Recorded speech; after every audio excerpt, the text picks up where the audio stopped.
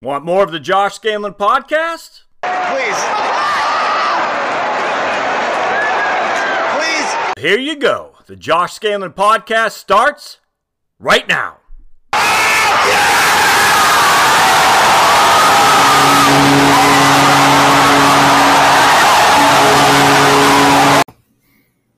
It is Wednesday, April 18th, my friends. Welcome to episode 15 of the Josh Scanlon podcast. Excited you're here with me today. Got a wonderful interview I did with a guy from Wisconsin who's a guitarist in a band called 20 Watt Tombstone. Tom Jordan is his name. And 20 Watt Tombstone, they're just got off a small tour, about 3 weeks on the road, taking a couple weeks off, practicing, maybe writing some new stuff. And then they're going to go down to a Southeast tour through Louisiana. They're going to be here in Atlanta, West Virginia, South Carolina, the whole thing. A good guy. A lot of actually interesting tidbits, music related. But not just that, just business building, basic business building. Because remember, a band is a business. And you need clients in order to keep your business going. And Tom and Mitch, the drummer of the band, they've been together for going on 6 years now. They play about 200 shows a year. So they're doing something right. It's interesting to find out because there's tons of bands out there, and a lot just break up after a year or two because they're not getting the revenue. They're not getting the shows. I hate to say it, but a lot of times just they're not being aggressive enough in marketing themselves. And in this day and age when Facebook, YouTube, Spotify, Twitter is out there, if you're any kind of business building environment, you just need to be on these platforms. And so here's how I got to know Tom. As he reached out, we're both part of this heavy metal oriented Facebook group. And he reached out to me, and I'm sure he reached out to a bunch of others just to say, hey, if you're interested in this kind of music, you'd probably like my band. And, yeah, absolutely. I do like the band. And so I just got to thinking about it. I said, man, this guy's doing it right. He wasn't over the top. He wasn't soliciting me. He just goes, look, if you like this, you like me or what we're doing here. And I think it's pretty cool. A good sales technique that I think works real well, actually. Non-threatening, not pushy. Just if you like that, you like what we're doing, check it out. And real good. So good to him. I talked a lot about how he uses slide guitar because I did not know. I was always wondering why a lot of guitarists don't use that method when it comes to playing the guitar. And Tom was saying basically because it's almost like playing a whole new instrument. I mean, you got to learn the guitar first, but when you're using a slide guitar, it's like playing a guitar with no frets. And for a lot of people, it's too unique to go down that path. But Tom says he uses that almost exclusively. And I just love the sound of a slide guitar. It just sounds great. The bluesy kind of nature of it, I just love it. The history of the slide guitar sound, Tom educates us on, which is pretty cool. How a guy is just him and Mitch. That's it. And they're putting on shows all over the United States, and how just he and his partner do that. I mean, don't forget they got to get hotels, they got to get shows, it's a challenge. So we talk about that as well, which I think is very, very interesting. What he said about Facebook and Twitter, YouTube. He's not nearly as down on YouTube and Spotify as you might think. In fact, he's a proponent of both those methods to get the music out, which is pretty cool. Interesting. He said Twitter accounts for almost 3/4 of their sales on social media. I was actually taken away by that. Twitter accounts for that much of a bulk of their social media sales.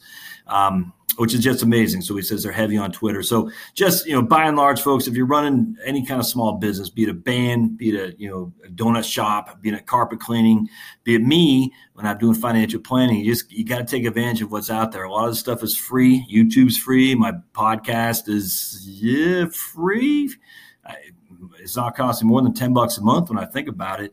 My blog post, that's $50, I think, to host the thing all year. You're talking $100 maybe between my podcast, my blog, the YouTube videos we do for a year. Again, I got to pay for a little bit of a mic, but right now I'm not even using a mic. I'm just using the internal mic on my Dell Chromebook here. So, but you got to be doing it. You got to be using what's available to you. So anyway, I think you'll enjoy this podcast. As always, go to heritagewealthplanning.com for more information on what we're doing. You can read the blog. You go to the YouTube channel, Heritage Wealth Planning, to see the videos we do. And of course, go to Facebook. Without question, go to 20 Watt Tombstone on Facebook as well. Same thing with YouTube. Watch the videos. We're going to end with the song of the day. Shitty Ex-Girlfriend by 20 Watt Tombstone. The song is wonderful, but definitely if you want to get a laugh, you got to watch the video too. It's fantastic. I'm a big fan of it. So check it out. I hope you enjoy this podcast. We'll see you next time on the Josh Scanlon Podcast. Thanks, folks. Hey, well, thanks for getting on the call. It was fantastic, man. I'm sitting here in Atlanta, Georgia. It's about 35 degrees and sunny. What's it like up in Wisconsin? Same weather, I presume, right? It is cold, nasty, and there is lots of snow.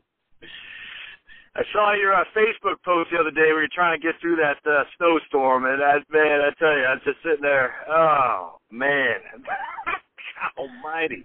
Have you ever seen it snow this late in the hell? It's the fall. I mean, the spring now. Have you ever seen it snow this late in the fall up there? I mean, I can't remember any time where we have had this much snow in April. But I guess I was talking to a couple other people, and they're like, yeah, you know, in 1970, whatever, right. I guess, you know. But it's like, in my lifetime, I can't remember it ever being this bad in April. We got between 22 inches, and then I heard somewhere west of here they got almost 30 inches. That's crazy, man. Yeah, it's nuts. I need to move. I'm telling you, right now it is friggin' beautiful down here. There's not the problem with the South is the pollen is a mofo, but I mean it's other than that, it's just gore. It's a cold winter down here too, but not like what you all are getting up there. And I'm from Maine originally, Tom, and I tell you, man, I don't have it in my blood anymore to deal with the cold. It's not just the snow, it's the cold. I can't take it. It hurts. But, yeah, it's bad news. And the thing is, like, everybody always tells me, well, you know, if you move somewhere else, you have to put up with extreme heat. Yeah. I'm okay with that. You know, it's like your car doesn't break from the heat. You know, that's what I got air conditioning for, man. Yeah, I mean, you know, I don't know. To me, I'd much rather have hot and be able to turn on an air conditioner or a fan. You know, I mean, it just, you know, and we drive a diesel, so our diesel, you know, in the wintertime, it's a bitch taking care of it because, you know, you got to plug it in every night, you know, and if it gets below 20 degrees, you know, it's not plugged in and you're outside a venue or, you know, you're staying at a motel in a place where you can't plug it in and it gets cold. You got to worry, is it going to start, you know, and that sort of thing. So it's just, cold sucks, man. The roads get shitty. I mean, the roads don't get shitty from hot weather. Now you got to plug it in to keep the battery charged. Is that what you're doing, or what do you mean you got to plug it in? Diesels usually have what's called a block heater, and it keeps the oil in the engine block from gelling up. Because there's a lot of paraffin in diesel fuel and I guess in the oil too.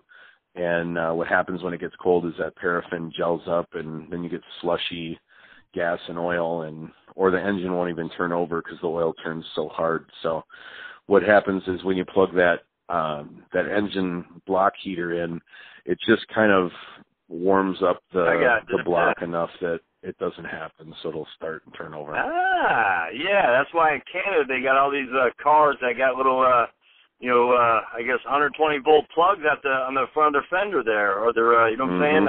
I did not know that. I learn something new every day. And like I said, I was from Maine. You thought I would have known that, but when I was growing up, Tom, we didn't have cars back then. You know, I mean, I'm only 47, but I was raised by hippies who didn't want to have a car, so I guess I was hell theme for that vehicle. But it's all new to me. But hey, man, I appreciate you giving us a call. And folks, just as I'm going through my podcast, I just want to interview people of interest to me. And Tom's a member of a band called 20 Watt Tombstone, and you reached out to me via Facebook, and I listen to music, love music, love what he's doing, so I figured I asked him, hey, would you be interested in chatting about what you're doing? And I don't know Tom other than this call, other than a couple posts on Facebook that we changed, and that's it. So it's exciting to get a chance to talk to some guy, obviously not from Atlanta, but I'm excited to talk to you, Tom. So, hey, tell me real quick a little bit, of your background, your story. Are you native of Wisconsin? The Tom story, if you would.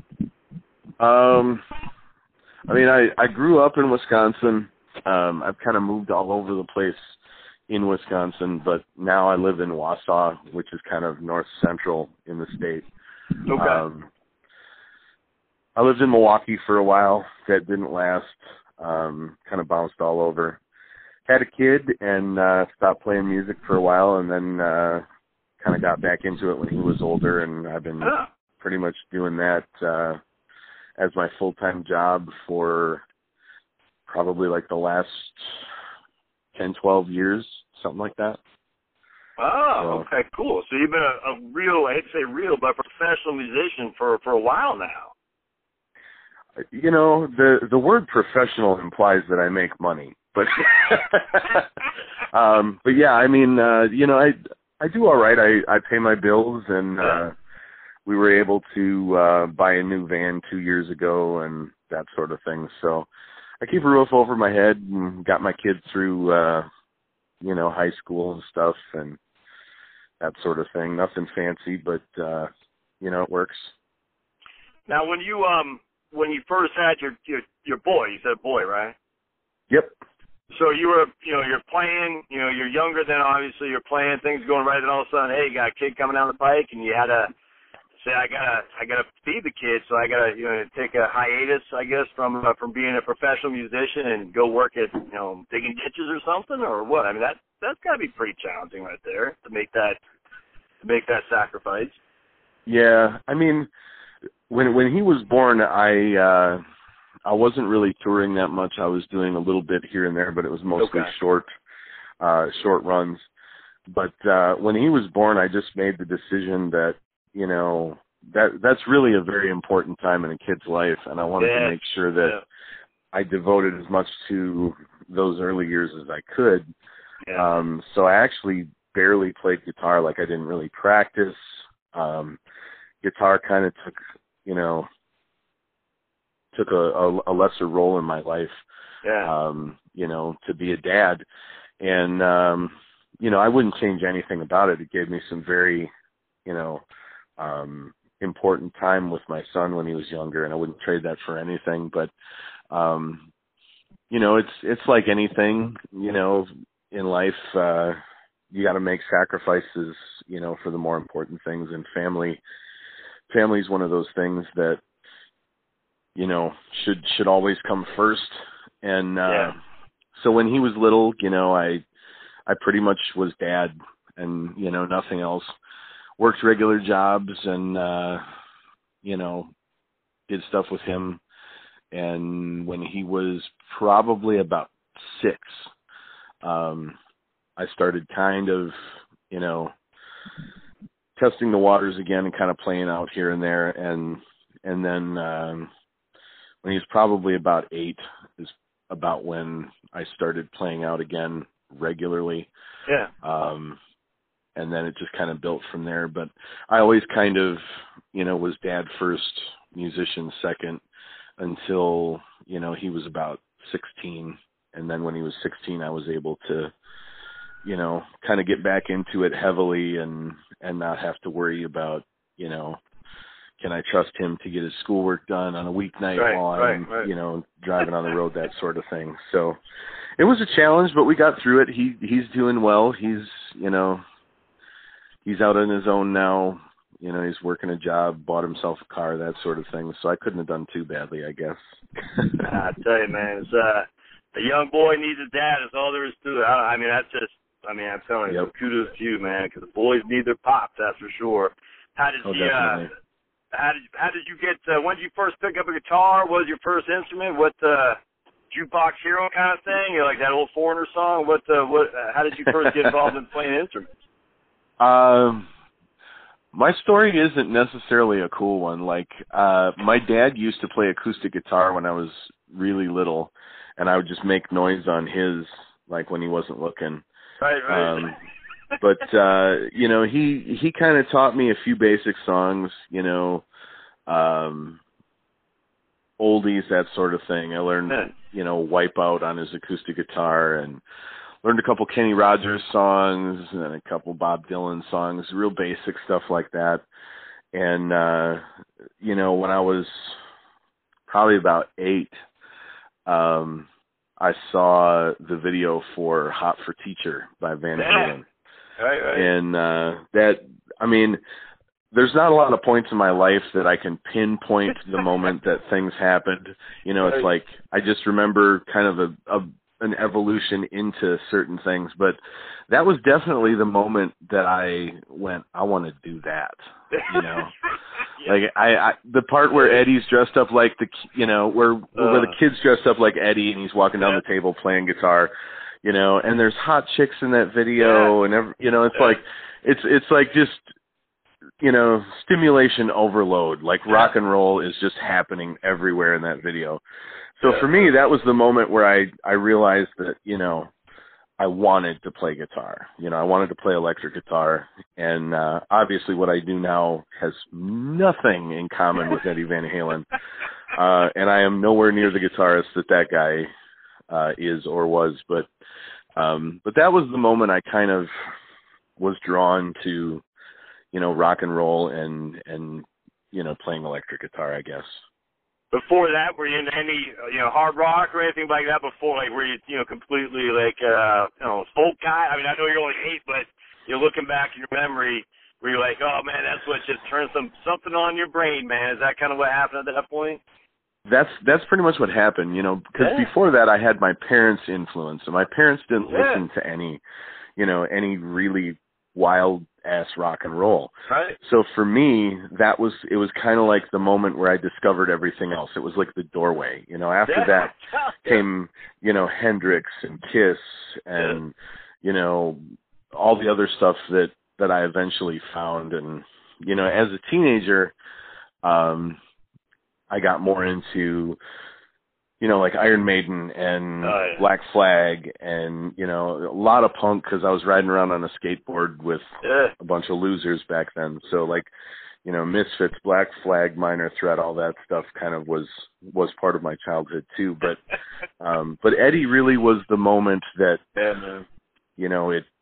it spoke to me and kind of pulled me in, I guess. I always wondered why that is. Like, there's something in a guy's or woman, I don't know, I'm just a man, you are too, but it just has it takes him that direction when he hears something on the radio. I mean, my first thing is Black Sabbath, Master of Reality. My parents were like said folk all the time, folk, because they're hippies. And then I had this 12, I don't even know how I got it. It's a 12-inch LP, and I played it, and I said, holy crap. It was literally probably my favorite album still of all time, but I was like, something hit me, man. I don't know what it is. If I ever had the money, I'd want to do a science project. Like, why do some people like that kind of music and some people like this kind of music? Because, like, my wife can't stand the music. I'm like, can't. She's like, dude, that sucks. I mean, I don't get it. How do you like that crap? But I like this, and she's a smart lady. It's the weirdest thing, man. It's funny how that just turned you on, and, and if you didn't hear that at that time, who knows? You might be in a boy band or something like that. You know what I'm saying? It's crazy. Well, I think loud guitar speaks to a lot of people, Yeah. And I think there's something about, having loud, overdriven guitar that just makes us kind of grit our teeth and go, yeah, That's a good point. When you go into a show, when they're setting up and you just hear the first chord or something like that, it does put some it gets you fired up. It really does. That's interesting. I never thought about it like that. Just that sound right there is it draws people in for sure. Oh, that's interesting. How did you so during that hiatus, were you missing it? Were you like, man, I got to get back? I mean, I know I get the thing with focusing on the kid and all that. 100% appreciate that. But in the back of your mind, were you just like, oh, on the stage, you're just playing, or what? Did you just feel like you're missing something? I mean. It's weird, but at the time, I didn't know what I was really missing. I kind of felt like something was missing, but I hadn't really embraced music to the level that I have today. Yeah. So I don't think I really understood what was happening with me at the time. I knew that something was missing. I just didn't know what it was. And I was so distracted with being a dad that a lot of the time it just felt like, well, this is where I am. This is what I need to do for now, and I don't think so much that I missed it, but there was definitely not something wasn't being fulfilled that I could feel, but I didn't really understand, if that makes any sense. Yeah, no, absolutely. Because a lot of times, just sitting and picking out some chords and whatnot, leaves. I mean, I can mess around with the guitar, I'm not any good, trust me. But I mean, just sitting there and just messing around a little bit, just relaxing. You know what I'm saying? And if you weren't doing that, especially if you were actually a guitar player up to that point, I think that could be a challenge, man. You're like, I just need to pick out something because I'm stressed, especially when you're raising kids. It's never easy raising kids. I don't care what anybody says. How did you How were you able to get back in it? So you got back in it, and you started getting shows or something, but that's not easy. I mean, did you start knocking on doors saying, hey, I want to, I'm interviewing a drummer, I want to start playing gigs again? How did you get back into it where you actually, even if it's only on a weekend show, how did you get back to doing that? That's salesmanship right there. Well, it's weird because at the time I was working a desk job. I was working at the newspaper in Wausau here, and I was working as a telemarketer, and didn't really like my job, but it paid the bills.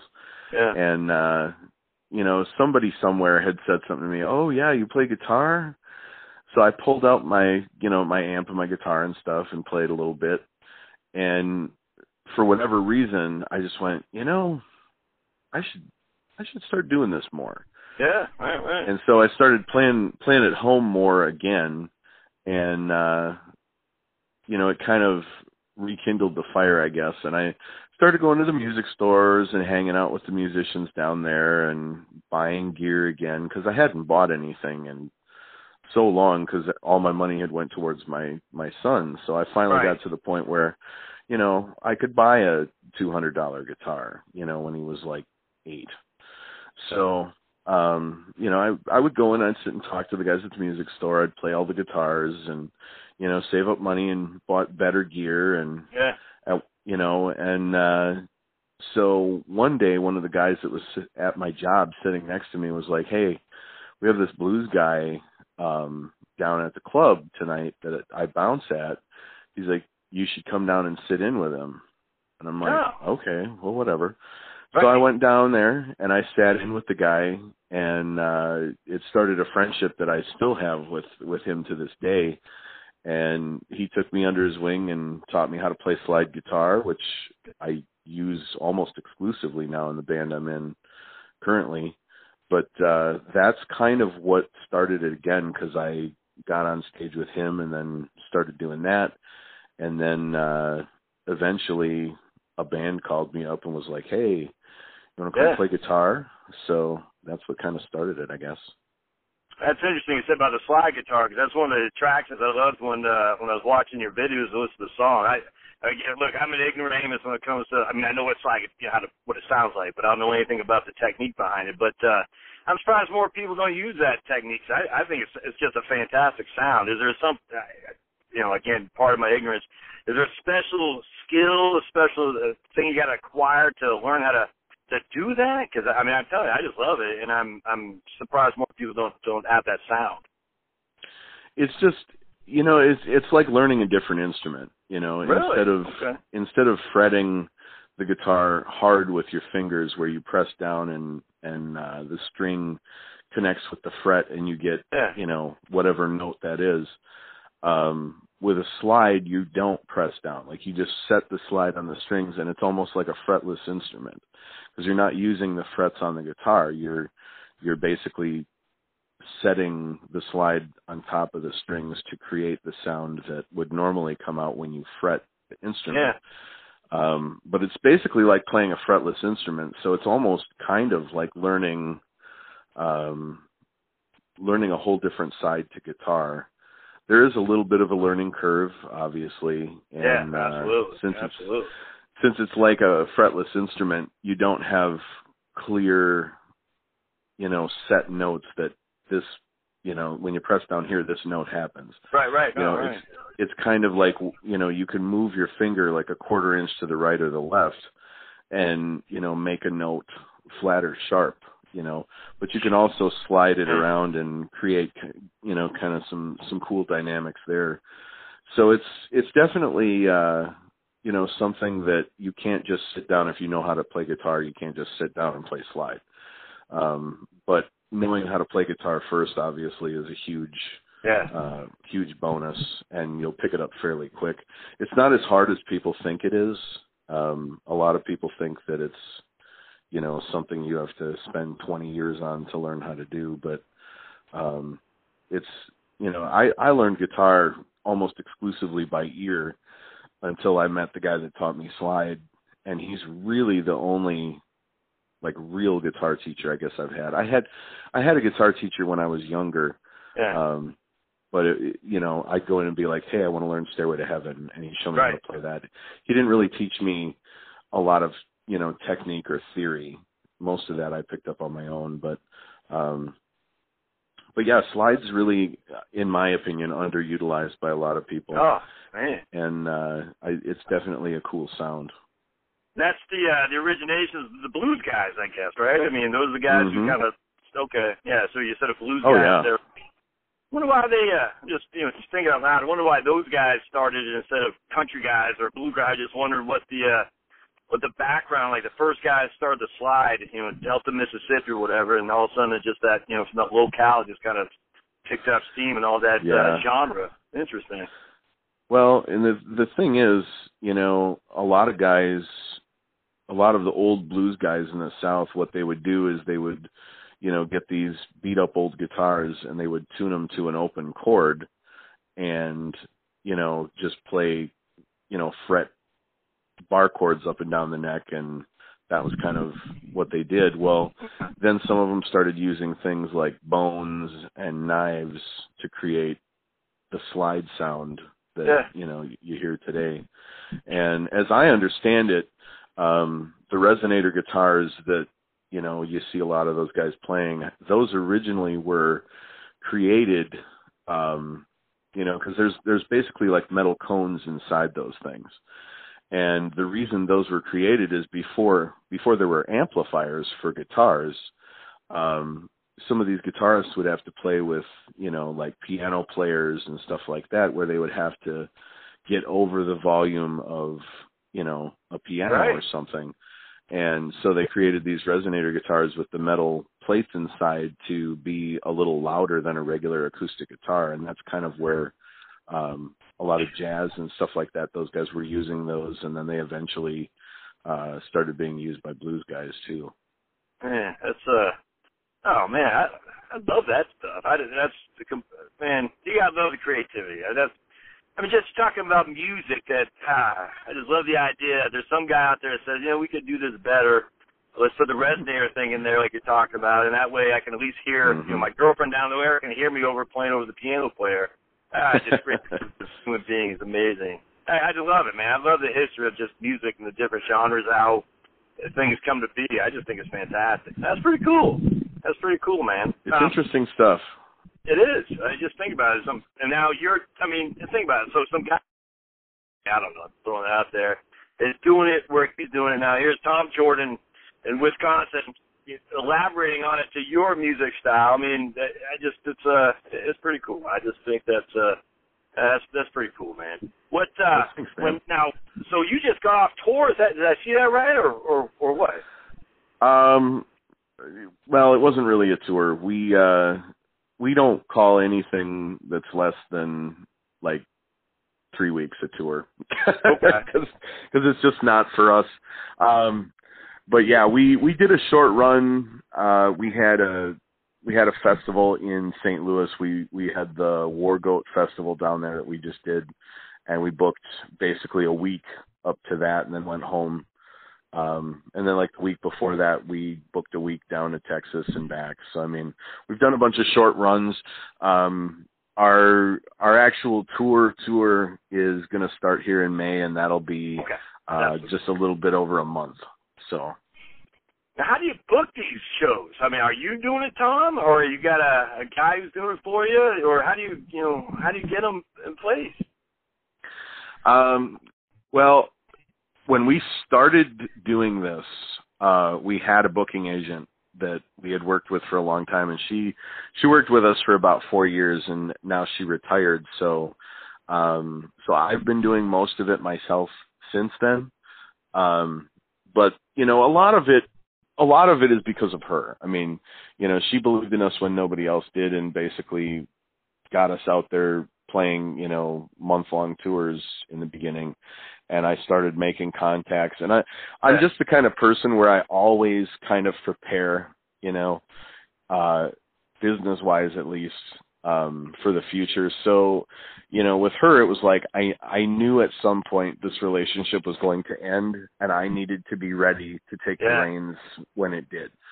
So you know, the whole time she was doing our booking, I was making the relationships and getting the contact info. And so when she retired, you know, I was much more ready to take over than, you know, if I hadn't done that. There's still, you know, there's millions of clubs, there's millions of, you know, places out there, and we're always kind of trying to broaden our reach. So you'll always have, you know, the awkwardness of trying to, you know, reach out to a new club and they don't know who you are. But I feel like I learned a lot from her to the point where I know how to deal with those situations, and I know how to keep moving forward. But yeah, definitely working with her in the beginning, you know, helped me learn a lot so that I can do it better now, I guess. So let me ask you a question. Say you booked a show in Seattle, you booked a show in San Jose. Let's just say a Monday in Seattle and Thursday in San Jose. Just using that for example. And you're like, man, we got 3 days between shows. We've really got to get a place in Portland, Oregon. You know what I'm saying? Like, so I just logistically, that's got to be a pain in the ass, man. So how do you just start calling all the people in Portland, Oregon who've got a venue for you that, you know, it's, at least has an affinity towards rock and roll music? Or how do you, or do you not even book the show in Seattle and San Jose before you get all three things lined up? I mean, where do you start? You know what I'm saying? Logistically, that's tough. How do you do that? Well, for me personally, a lot of guys have different methods, but what I've found that works for us is I decide on routing before I book a single show. Okay. You know, I look, where do we want to go? How do we want to get there? What places do we want to go through? You know, that's usually how I do it. Sometimes we'll get a festival that'll call us up or something, and they'll be like, hey, you know, we want you to come here and blah, blah, blah, blah, blah. And the money, you know, will be good enough that we can use that for an anchor gig. And then I just kind of route to it and from it. But for the most part, we decide on a route ahead of time. We decide what states we want to go through, what cities we want to visit.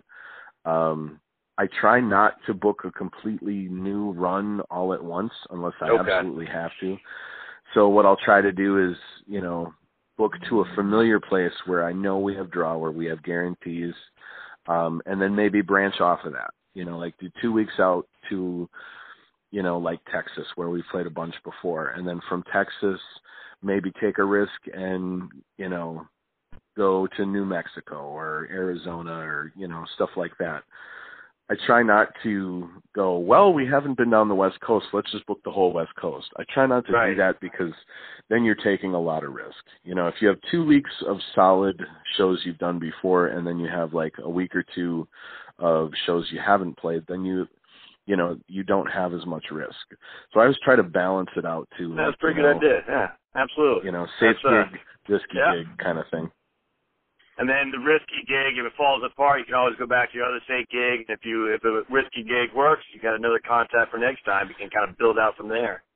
Exactly. And the other thing too is getting your foot in the door in some of these places is really where you build more money, build more fans, you know, build a relationship with the club. Yeah. Like we've had places where we go in the first time and it's a door deal, you know, and it might not even be a good door deal. It'll be like, you know, 50% of the door or something.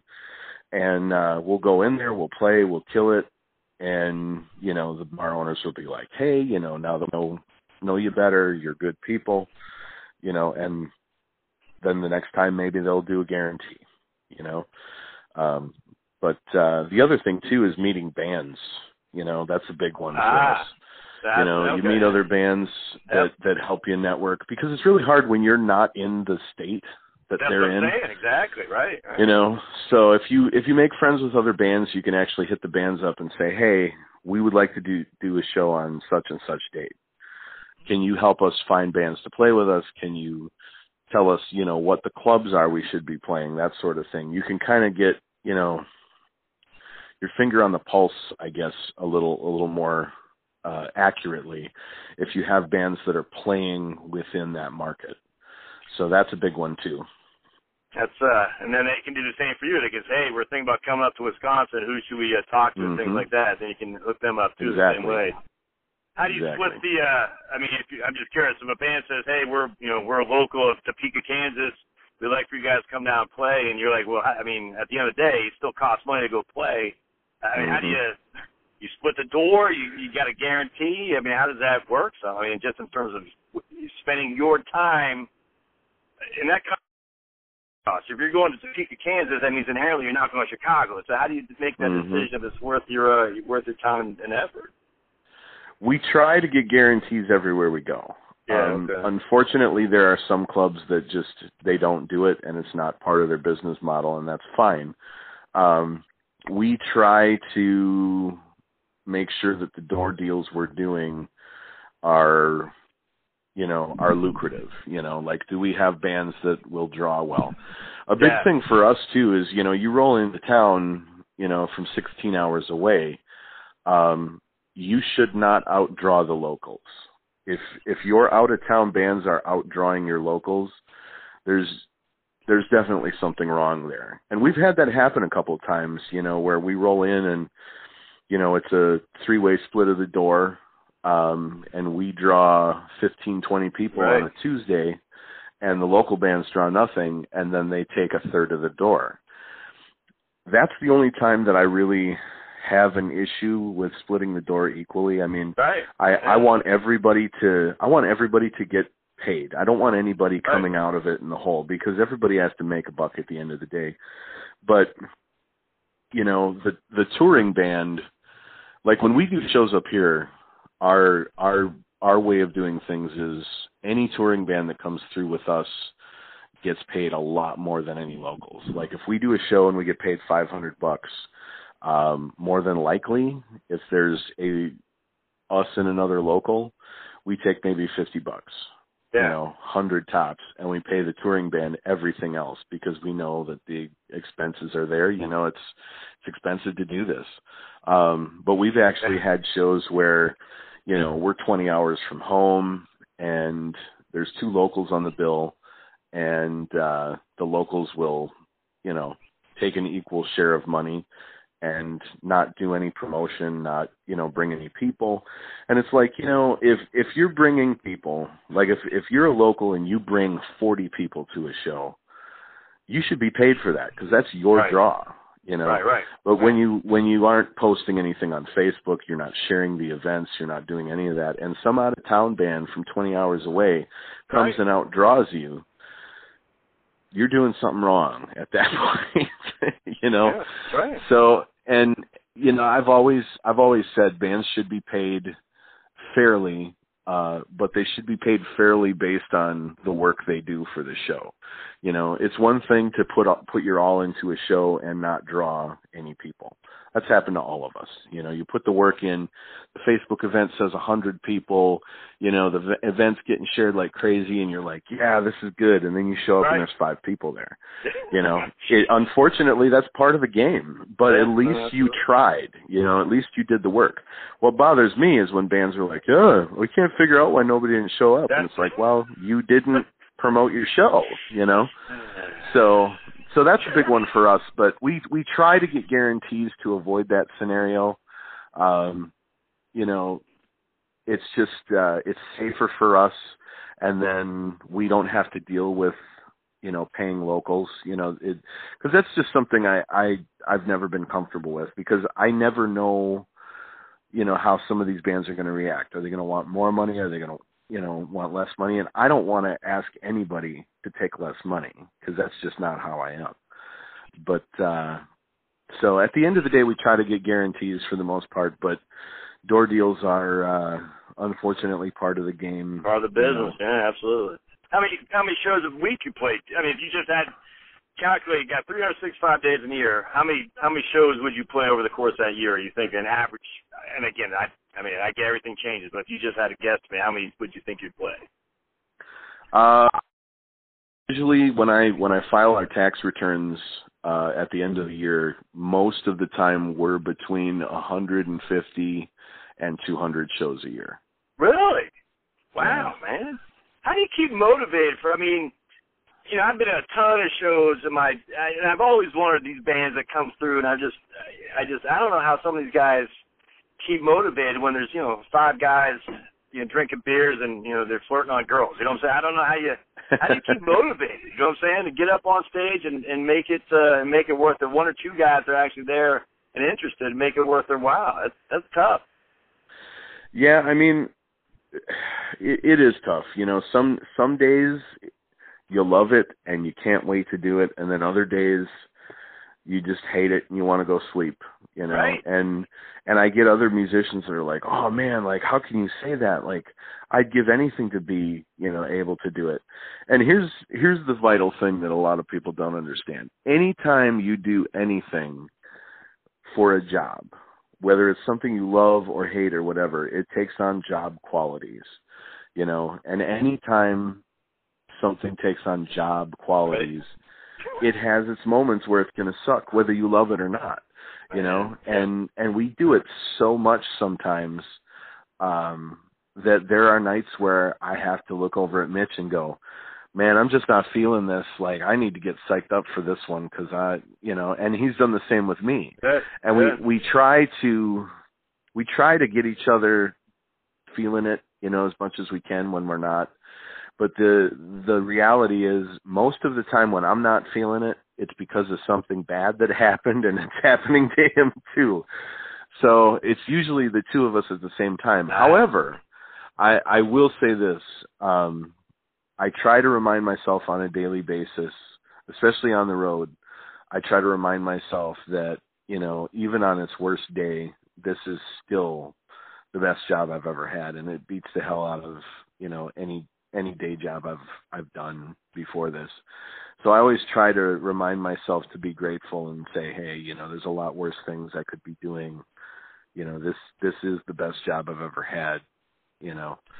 So sometimes that helps. Sometimes, you know, you just got to grind through it and go to bed and wake up the next day and try to be more positive, you know.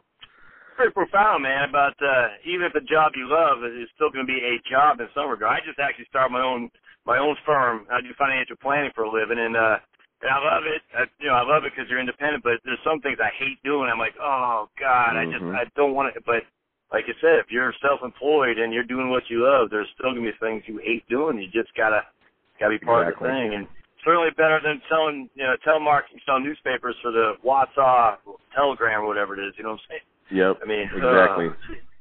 And Mitch, so it's a 2-man band. You and Mitch as a drummer. Yep, just the two of us. Tell me about that. That's pretty unique. You know, no bassist, no other guitarists. Just you guys. So what? How do you know Mitch? I mean, what? You know, tell me how that came to fruition. I think that's pretty cool, actually. We were in a 3-piece band. He was actually filling in for our drummer for a while because that drummer had family commitments and couldn't, you know, make a lot of the shows. So he started filling in once in a while, and then eventually the bass player that we had at the time, he was married and had 2 kids, so it was hard for him to tour, and we just kind of wanted to keep progressing and playing more and getting out further and traveling, and we couldn't do that with the band that we had. So one day we were just like, you know what, we'll start a duo as kind of a joke and see where it goes. Yeah. And originally it was just supposed to be a little side project for fun, and the other band was really, you know, where the focus was, but it ended up becoming something that we had to take more serious later on, because people were starting to dig it and ask where, you know, when we were going to record an album, you know, if we were going to come play other states. So kind of out of necessity, it just went, okay, well, we got to do this a little more seriously than we originally planned, and it kind of evolved from there. But he and I have really good on and off stage, you know, our relationship is really solid. You know, like we'll fight about stuff off stage or whatever, but usually it's like, you know, we'll have a big knockdown, drag out fight, screaming at each other, and then we hug, we're fine, and we don't discuss it anymore. You know, so it's fairly unique in that we are complete polar opposites. You know, I'm like 12 years older than he is. You know, he's the young party guy, and I'm the band mom, so to speak.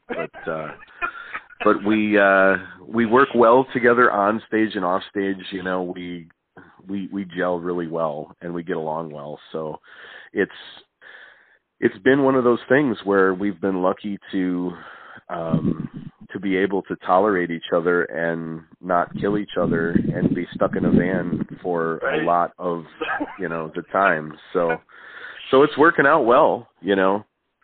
Man, that's I don't know how y'all do it, because I know, like, when I'm with somebody, you know, for 3 straight days, I just want to kill myself. Not literally, but just, you know, facetiously. Like, I need my space. And even if it's my closest brother, let's put it that way, we traveled to, one time we had a family reunion someplace in Indiana. We actually went through Madison, Wisconsin. We're only with each other 5 days, Tom. After the 5th day, I was like, dude, you're going to have to walk. I just say that literally. I was like, man, we are getting on each other. Or they'll say it. I don't know. So you guys got to have, ooh, man, that's, but, you know, you're mad. You fight, you get over it the next day, you're right back at it. That's pretty cool. And how long, 20 Watt Tombstone, how long have y'all been playing now as a real band? Boy, I want to say this is like our 6th or 7th year that we've been doing this. Okay. No kidding. So, it's been a minute. That's fantastic, man. And so a couple questions, and I won't take up too much more time, but so, you know, you reached out on Facebook. I'm just curious. I'm always interested in sales. I love sales. I love how people are doing it in any kind of industry.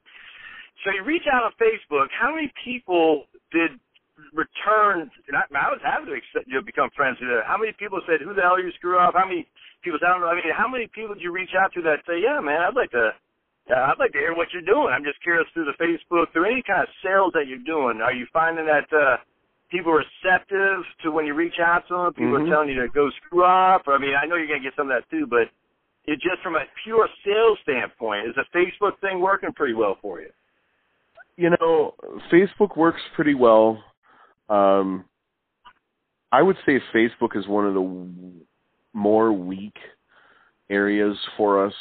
As far as actual numbers go, we get a lot of activity there, but a lot of it doesn't really. I mean, some of it does. I shouldn't say most of it doesn't. Right. You know, we get some sales through Facebook, but I would say Twitter beats the pants off of it every day of the week.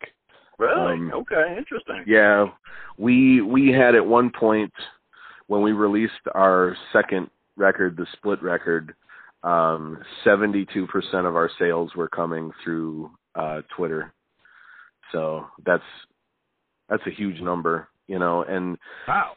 And we use Twitter heavily too, so it doesn't surprise me. Facebook, you know, was second to that, but yeah, Twitter seems more geared toward business, I guess, and it just seems like that's working better number-wise.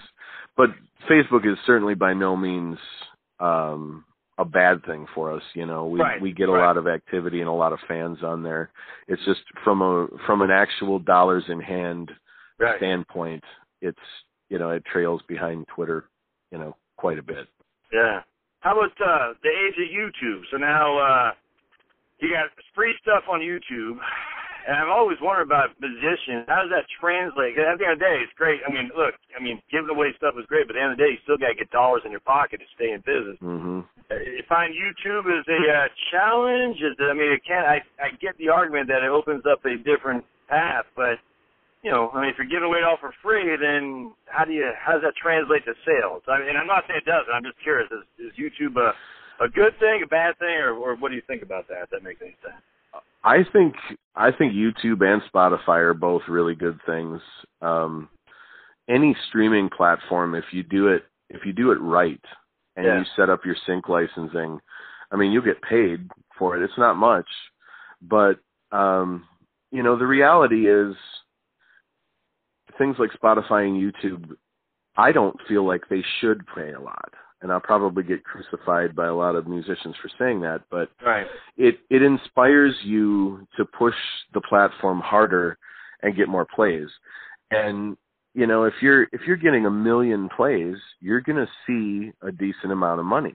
You know, it's not going to be, you know, $1 million or anything, but you know, obviously the more plays you get, the better. And YouTube, we have sync licensing set up with YouTube, so if you were to do a video of yourself dancing around your living room to a 20-watt song, they're going to contact you about putting an ad on your video.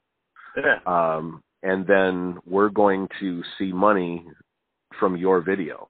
So I actually encourage people, like we did an ugly sweater contest one year. We're like, make a video of your favorite song, show us your ugliest Christmas sweater. And, you know, when all those people posted their videos with our songs, we actually got paid for it. It wasn't much, but, you know, every dollar counts. So, oh, man. So yeah, I'm all for YouTube. I think YouTube is a good thing. I always think that artists should be paid more for what they do because we all are underpaid, but at the same time, it kind of inspires you to push your music and get people following your YouTube channel or following your Twitter or, you know, promoting your Spotify so that you get more plays and make more money in the long run. Well, it's funny. They have lots of psychology in terms of sales and about if you can get a client or a prospect or someone to be feeling like they're being part of the, you know, let's just say Wheaties has, what's your favorite Wheaties box with Mario Lemieux or Wayne Gretzky, and the people who vote on that are going to be more, they're going to be more geared to buying Wheaties if they feel they have a stake in it, if that makes sense. So if someone jams around with a 20-watt video and their ugly sweater, that just has, they're going to have more affinity for your band simply because of that. You invite them to do that. They're going to say, oh, man, this guy, you know, I mean, that's pretty cool, man. It's amazing that basic, like I said, I've always been big on sales. Just, and again, not sales like going to a used car dealer, but just in terms of getting your name out there and stuff like that. A lot of people, especially fans, for the love of me, I'm like, man, you got to get out there. You got to start. I mean, you don't have to necessarily knock on doors. Probably doesn't hurt, but man, you got to get the name out there. People aren't just going to pick up the phone because you're in a band. I mean, there's 8 million bands out there, and no one cares. I hate to say it, but you got to make them care by doing what you did, being proactive and reaching out. All right, last question. So in your videos, you have that, I hate to say older lady, but you have talked about in your videos who picks you up and off you some cookies and who's in the sack with Mitch. I'm just curious, who's that lady and how did your videos come to fruition? Like, did you all sit down and say, this is what we're going to do? I mean, how does that work? You know what I'm saying? Does that make sense what I'm asking you there? Okay, well, here's how that video came about.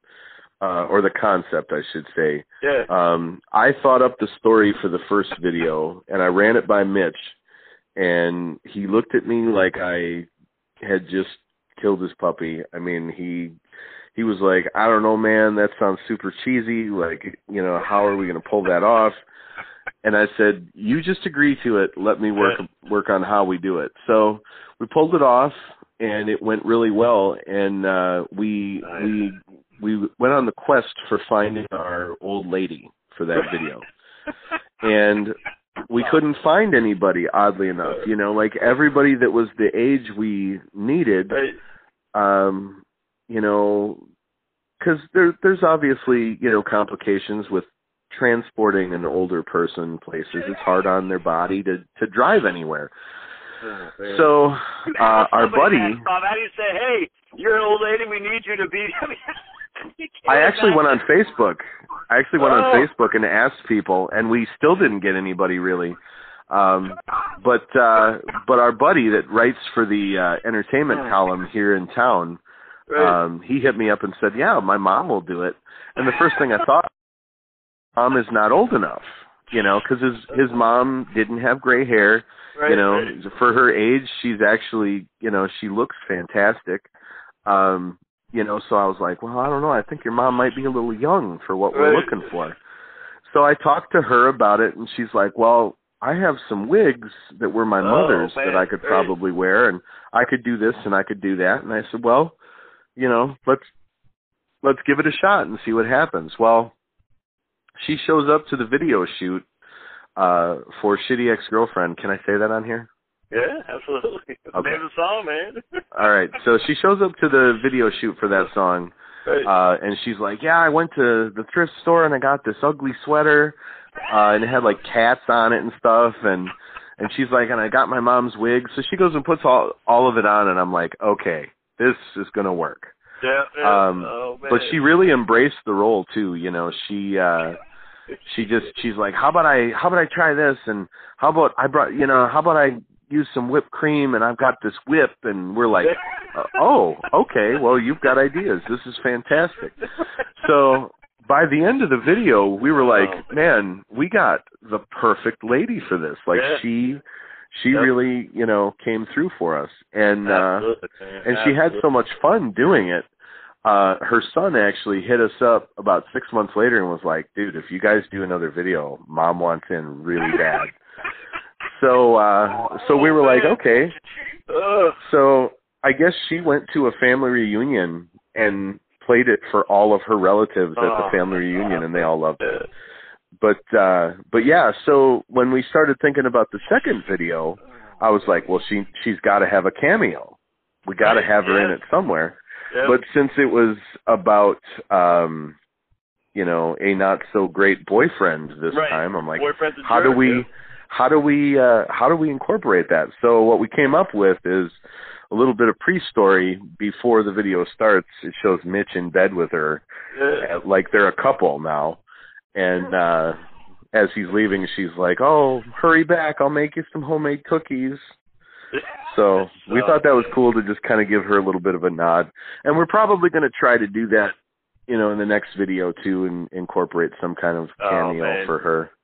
No, you got you. That's, I mean, it's just, videos are down a dozen, but the ones that draw your attention are just the ones that are unique. And that's, I mean, that is absolutely fantastic. I hope you do get a cameo with her in number 3, because that's I mean, it's a classic, man. I could totally see her showing that to her family reunion, them all just bawling and say that is the funniest thing ever. And folks, if you're watching this, just go to YouTube, 20 Watt Tombstone, and you'll see the Shitty Ex-Girlfriend, and I'll post this on my blog, the video link to the embed, but I'll also put the out song that we do today, and then the other one's Your Boyfriend's a Jerk. You can watch that too. So I'll put both of those embedded in the blog. All right, so last question. So Red Fang, I don't know if you ever heard of them, but they're a band. They got so they got good videos too, similar. And they get this check from Relapse Records that says $5,000 to make your video. And I guess, is that the cost to do a video, $5,000 for you guys, or is it just point and shoot with your iPhone, or what? No, for us it's considerably less. We have a good guy that works in Wisconsin. We would never make music videos if they were $5,000. I didn't know if that's true or not. I just love they got this check comes in the mail. For, you know, they're down on their bills and all that. Check for $5,000. But man, I wonder if that's cheap or if that's a lot of money. I'd say, because I've never. That's a lot of money. Yes. Well, I'll tell you what. If we get a check for $5,000 from any record company for a music video, you're going to see about 10 music videos come out. Hey man, keep playing. I'm telling you. I mean, you're obviously a creative guy, Tom, and something tells you that that you're probably the guy with the ideas and salesmanship. And I hate to keep posting on sales, but you gotta get the word out there. If you don't get the word out there, no one's gonna know you exist. And the way you do that is by being creative with what you're doing. And I've watched it. I've been involved in music in terms of just as a consumer. I used to a long time ago. I used to do a record label when I was in Phoenix for more hardcore bands, and just the lack of salesmanship always drove me crazy. I was like, man, you just got to get out there if you want to be heard. And bands, even worse. I'm like, just because you're in a band, no one cares. You just got to creative and have fun with it. So I love what you're doing. I without question, if your product sucks, it doesn't matter. So your product, the music's good, and you guys I hope you keep doing it. You're kicking ass, taking names. I love it, man. So, where can people find you, man? Tell the I grow my audience too. So, I'm not saying you'll get a ton of traffic off this, but this is my podcast number 15, and I do one every day. So where can people find you? We're on all the usual stuff. We're on Facebook, Instagram, Twitter. You can find us on iTunes, CD Baby, Amazon, all the usual stuff. Google Play Music, we're on there too.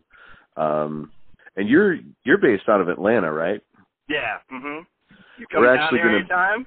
We will be in Atlanta at the end of May. Oh, so dude, I'm totally gonna be there. Absolutely, man. That'd be great. That should be a great show. Atlanta's always been very cool for us. We've had some really fun shows there. So, and I think this one will be the best yet. So. Your tour is going to go like southeast, or you're cutting over like to Louisiana and up through the Midwest, or what's just the logistics of the tour? Where are you going? We're basically kind of pinballing back and forth down the southeast coast. Okay. Then we're going to get to Florida, then come back up, hit Georgia, and then we're going to head west a little bit too. So, yeah, there'll be like coming down, we'll do South Carolina, West Virginia, Ohio, Kentucky, Tennessee, and then, when we get to Florida, we'll come back up and kind of go over, head west a little bit. Well, I'm definitely going to check out Atlanta. If I get a chance to say, I know you got to play a show and all that, but if I get a chance to come say, hey, man, because this, like I said, folks, music's great. YouTube, Starpoint, 20-watt Tombstone. Check them out on tour. I'll put lots of show notes with the various links to follow what they're doing. Tom, man, I appreciate it. It's been fantastic. I appreciate you taking our time. Absolutely appreciate you reaching out to me, man. That's just wonderful. And, man, keep thanks doing for having me. Absolutely, Tom. Nothing but Godspeed to you. Tell Mitch and Mitch's girlfriend. Thanks for doing that. It's wonderful entertainment, and again, the product is good too. So I appreciate it, man. Thanks, Tom.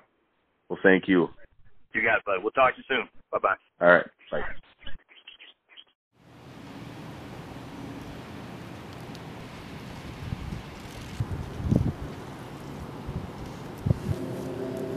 Shit. Hey.